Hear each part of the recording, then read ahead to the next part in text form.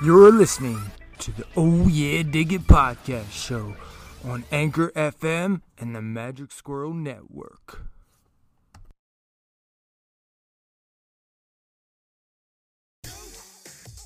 Greetings, Earthlings. Juice in the Morning here. We are unpredictable talk radio for Indianapolis. If you want to follow us on social media, our Instagram is @Juice in the AM. Our Twitter is @Juice in the AM. You can follow us on Facebook at facebook.com/Juice in the Morning. If you want to follow us personally, where can we find you, Johnny? If you're on Twitter, you can follow me at JB_Juice in the AM. If you're on Facebook or Instagram, it's Jonathan D. Boughton. If you can't spell my last name, that's your own fault. And since I am the Juice himself, you can follow me at Juice85OR7 on all social media. Once again, you can find us on podcast apps such as Apple Podcasts, Anchor.fm, Google Play, and you can stream us on Spotify. Time to blast off, and we'll see you in space, bitches. Juice in the morning. And now, another reading of the Neverending Story by Justin Gregory. Look at what you see in the face, the mirror of your dream. Morla, the Aged One. Chiron, the old black centaur, sank back on his bed of furs as Artax's hoofbeats were dying away. After so much exertion, he was at the end of his strength. The women who found him next day in Atreyu's tent feared for his life, and when the hunters came home a few days later, he was hardly any better. But he managed, nevertheless, to tell them why Atreyu had ridden away and would not be back soon. As they were all fond of the boy, their concern for him made them grave. Still, they were proud that the childlike empress had chosen him for the great quest, though none claimed to understand her choice. Old Chiron never went back to the ivory tower, but he didn't die, and he didn't stay with the greenskins in the grassy ocean. His destiny was to lead him over very different and unexpected pathways, but that is another story and shall be told another time. That same night, Atreyu rode to the foot of the Silver Mountains. It was almost morning when he finally stopped to rest. Artax grazed a while and drank water from a small mountain stream. Atreyu wrapped himself in his red cloak and slept a few hours. But when the sun rose, they were already on their way. On the first day, they crossed the Silver Mountains, where every road and trail was known to them, and they made quick progress. When he felt hungry, the boy ate a chunk of dried buffalo meat and 2 little grass seed cakes that he had been carrying in his saddlebag. Originally, they had been intended for his hunt. "Exactly," said Bastian. "A man has to eat now and then." He took his sandwich out of his satchel, unwrapped it, broke it carefully in 2 pieces, wrapped one of them up again, and put it away. Then he ate the other. Recess was over. Bastian wondered what his class would be doing next. Oh yes, geography, with Miss Flint. You had to reel off rivers and their tributaries, cities, population figures, natural resources, and industries. Bastian shrugged his shoulders and went on reading. By sunset, the Silver Mountains lay behind them, and again they stopped to rest. That night, Atreyu dreamed of purple buffaloes.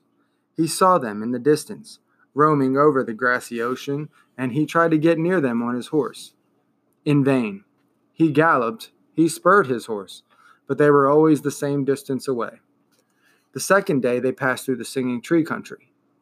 Each tree had a different shape, different leaves, different bark, but all of them ingrowing, and this was what gave the country its name. Made soft music that sounded from far and near and joined in a mighty harmony that hadn't its like for beauty in all Fantastica. Riding through this country wasn't entirely devoid of danger, for many a traveler had stopped still as though spellbound and forgotten everything else. Atreyu felt the power of these marvelous sounds, but didn't let himself be tempted to stop. The following night he dreamed again of purple buffaloes. This time he was on foot, and a great herd of them was passing.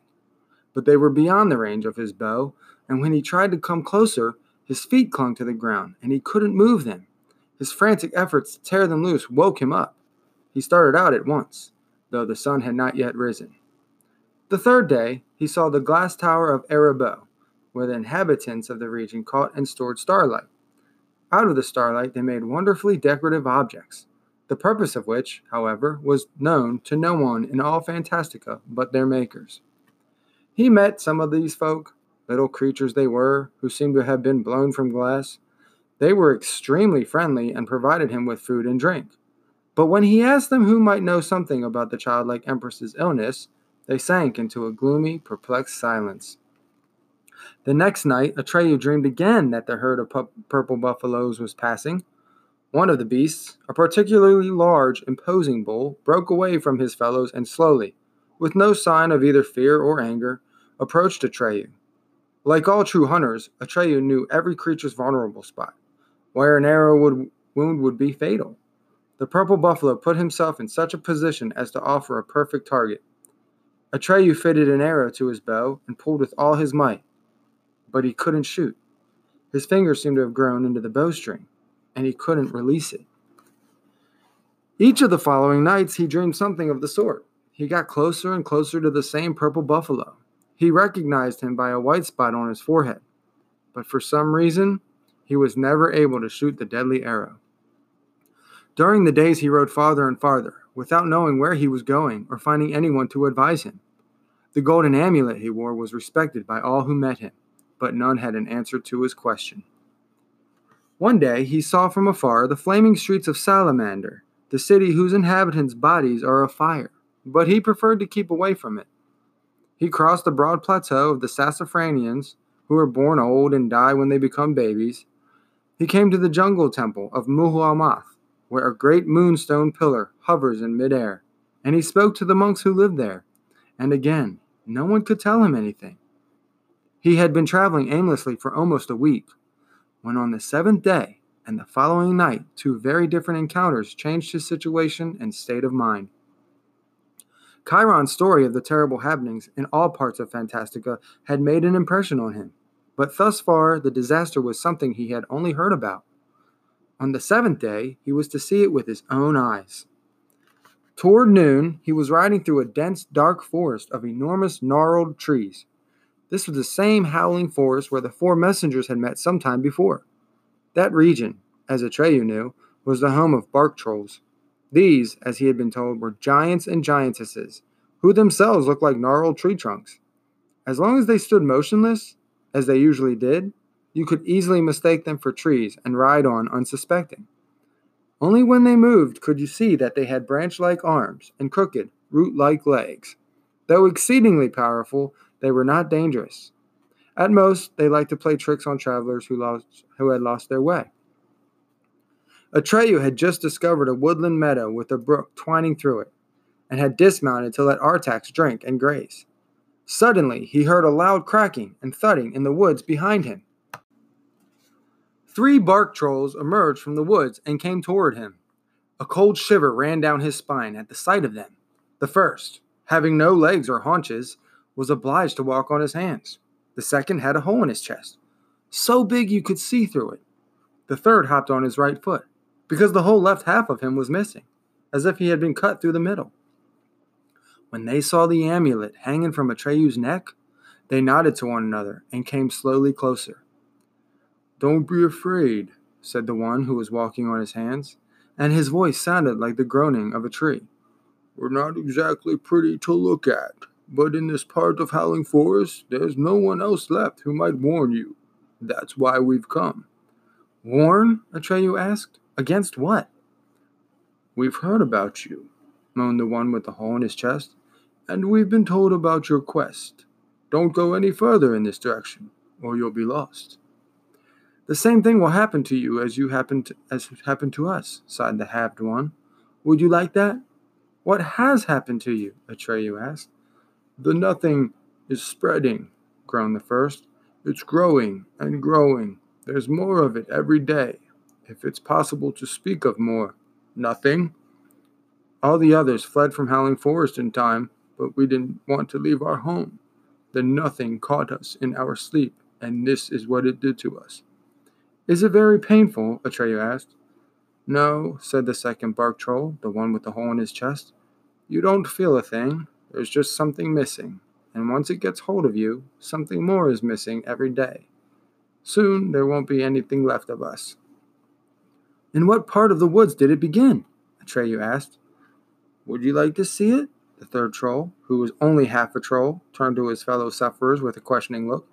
When they nodded, he said, "We'll take you to a place where there's a good view of it, but you must promise not to go any closer. If you do, it will pull you in."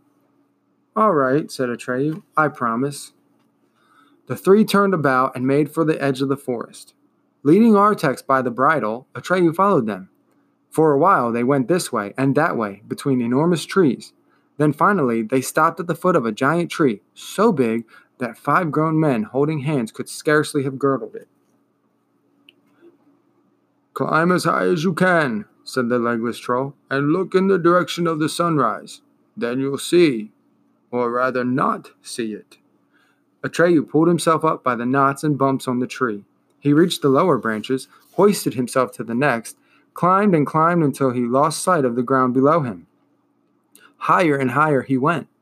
The trunk grew thinner, and the more closely spaced side branches made it easier to climb.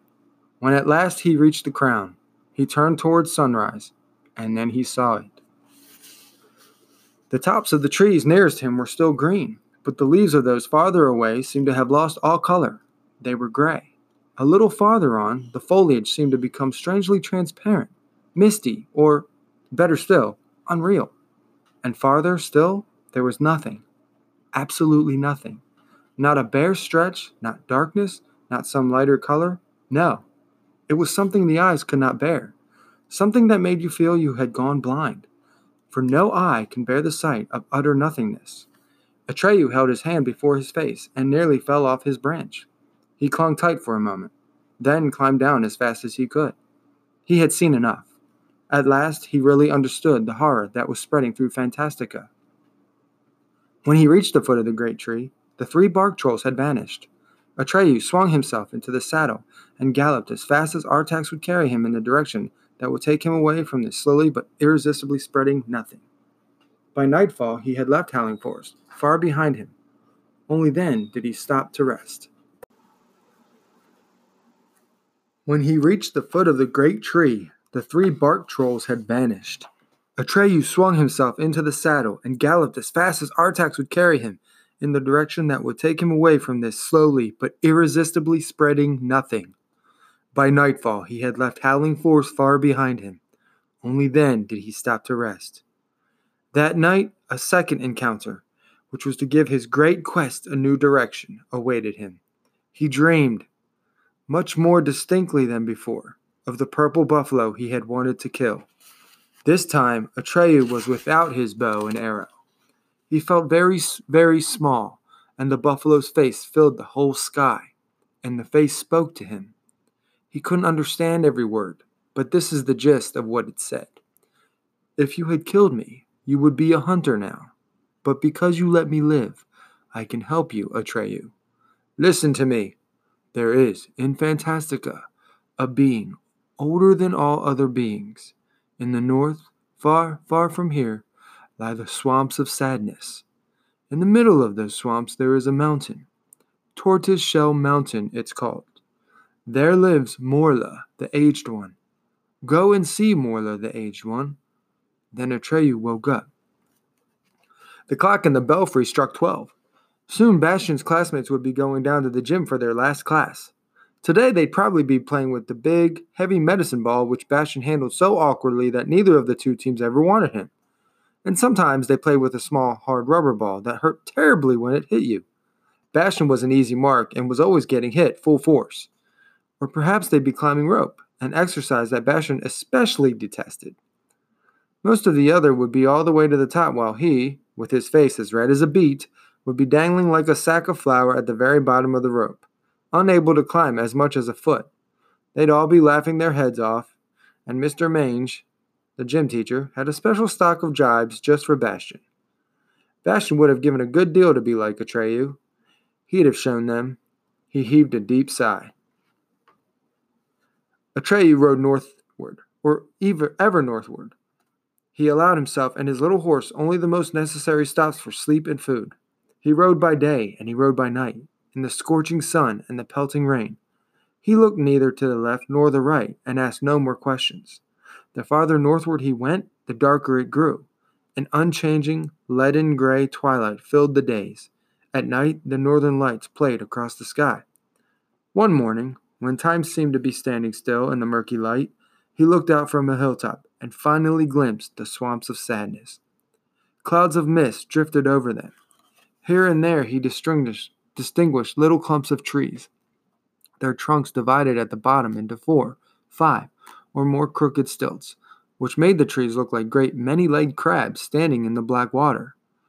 From the brown foliage hung aerial roots resembling motionless tentacles. It was next to impossible to make out where there was solid ground between the pools of water and where there was only a covering of water plants.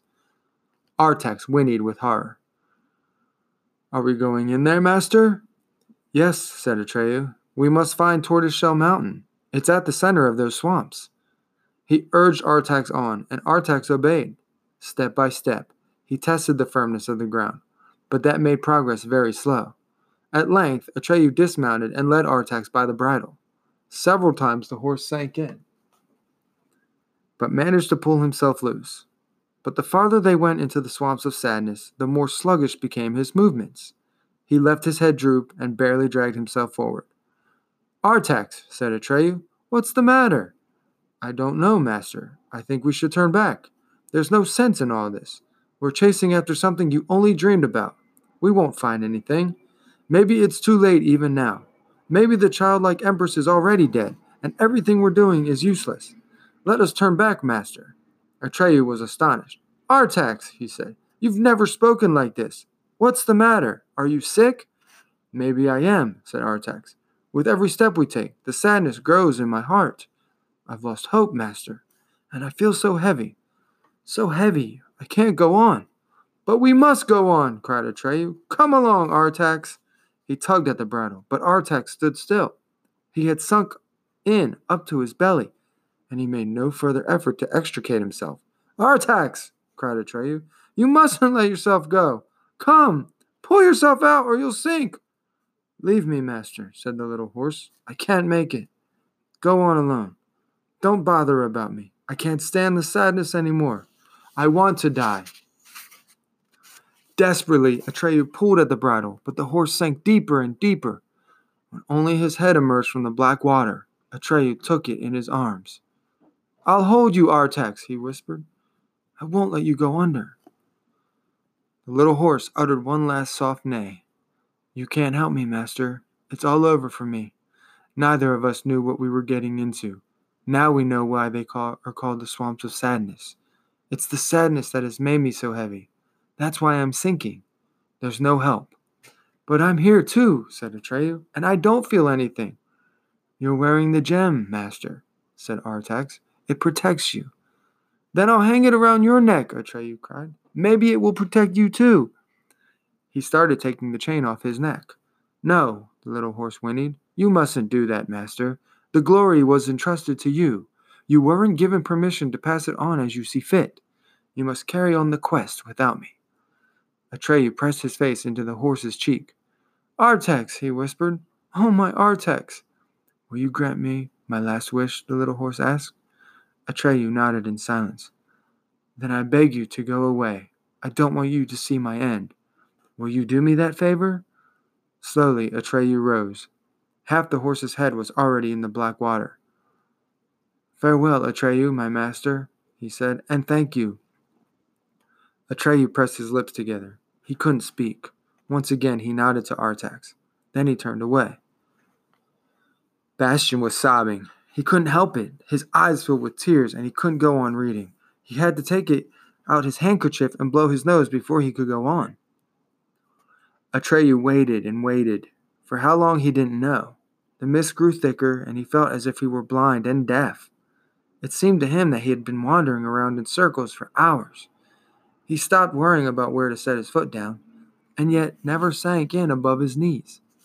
By some mysterious means, the childlike empress's amulet led him the right way. Then suddenly, he saw a high, steep mountain ahead of him.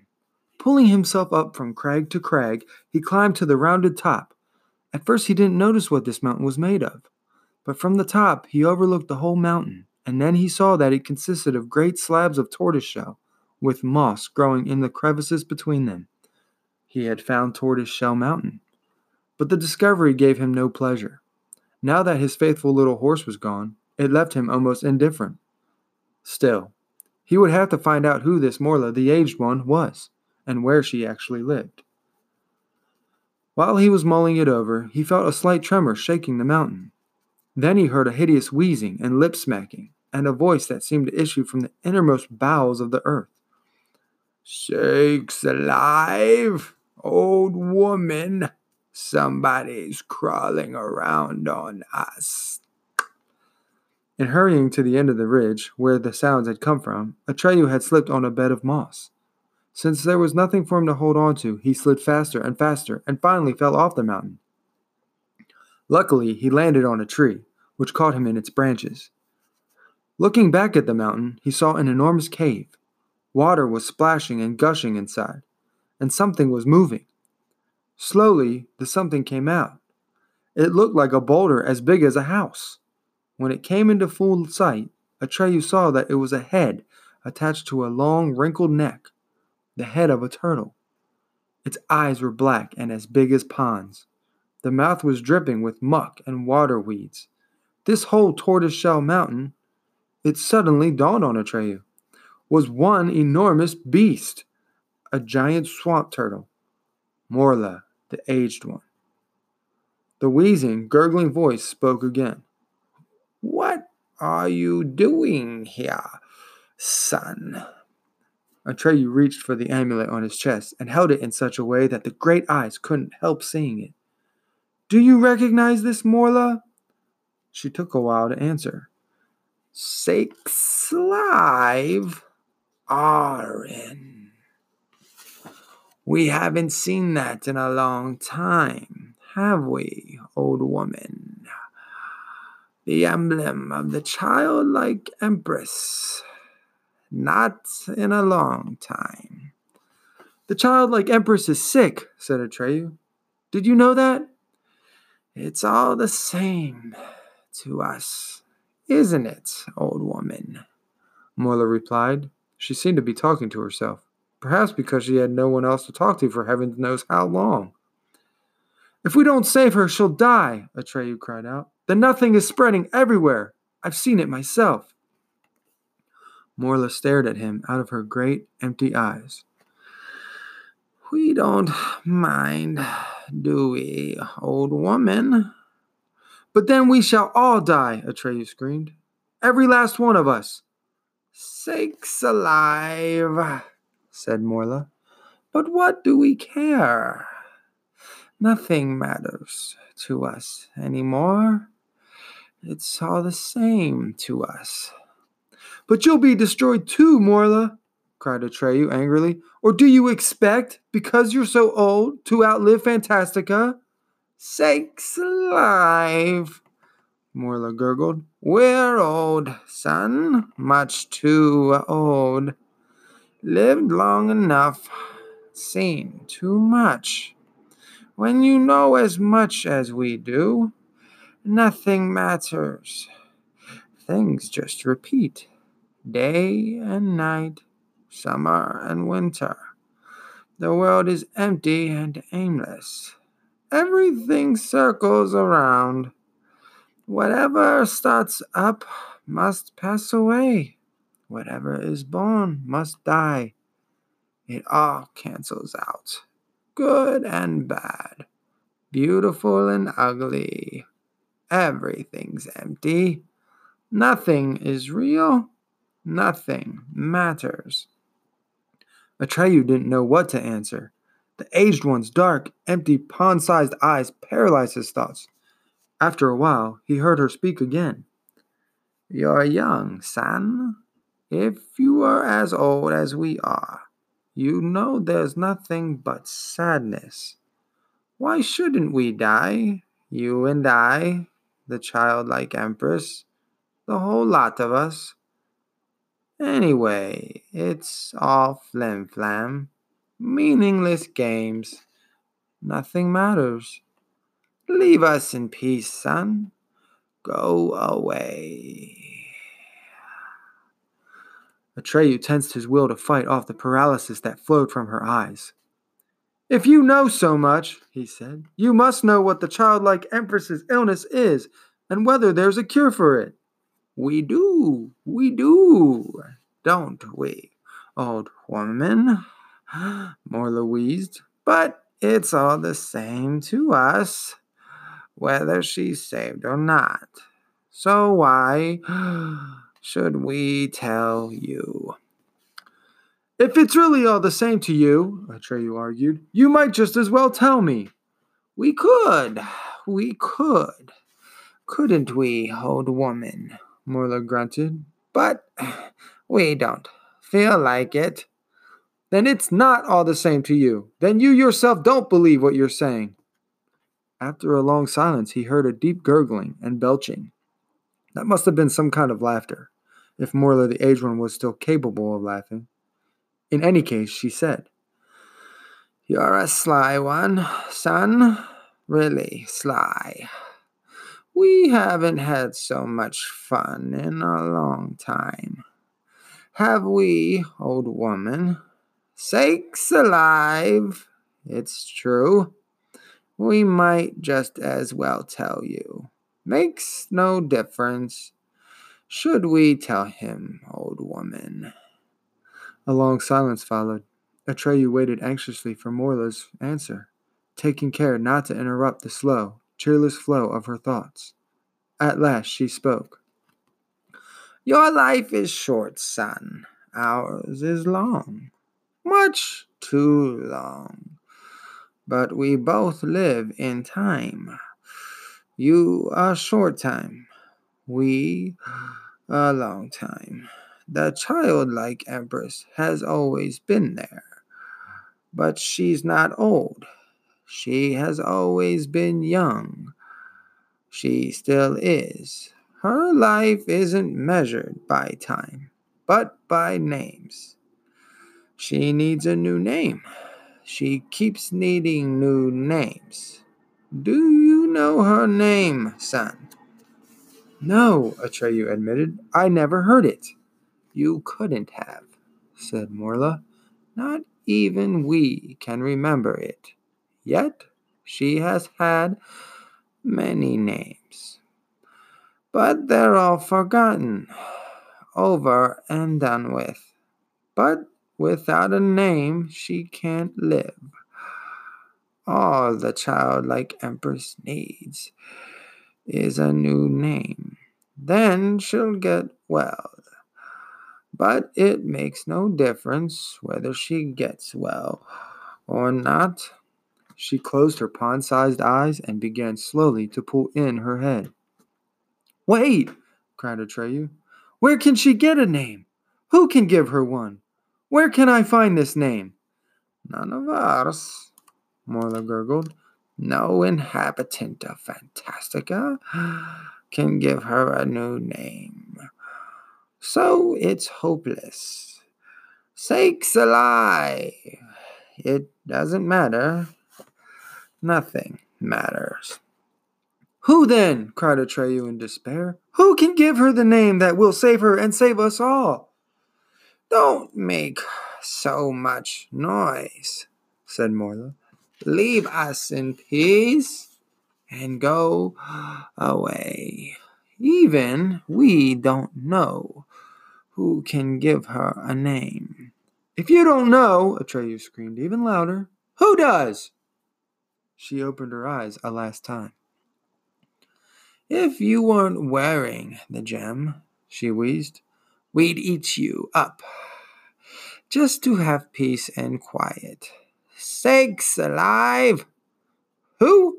Atreyu insisted. Tell me who knows, and I'll leave you in peace forever.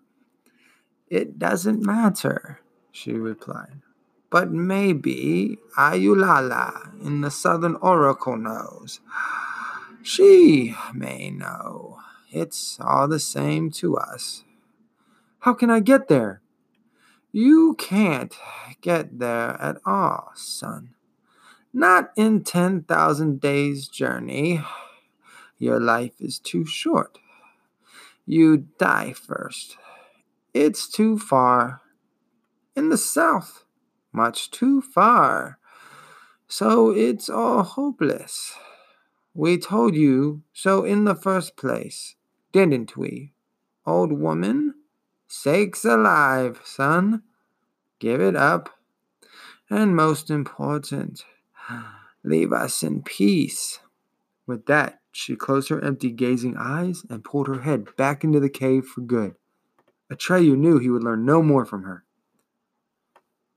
At that time, the shadowy being which had condensed out of the darkness of the heath picked up Atreyu's trail and headed for the swamps of sadness.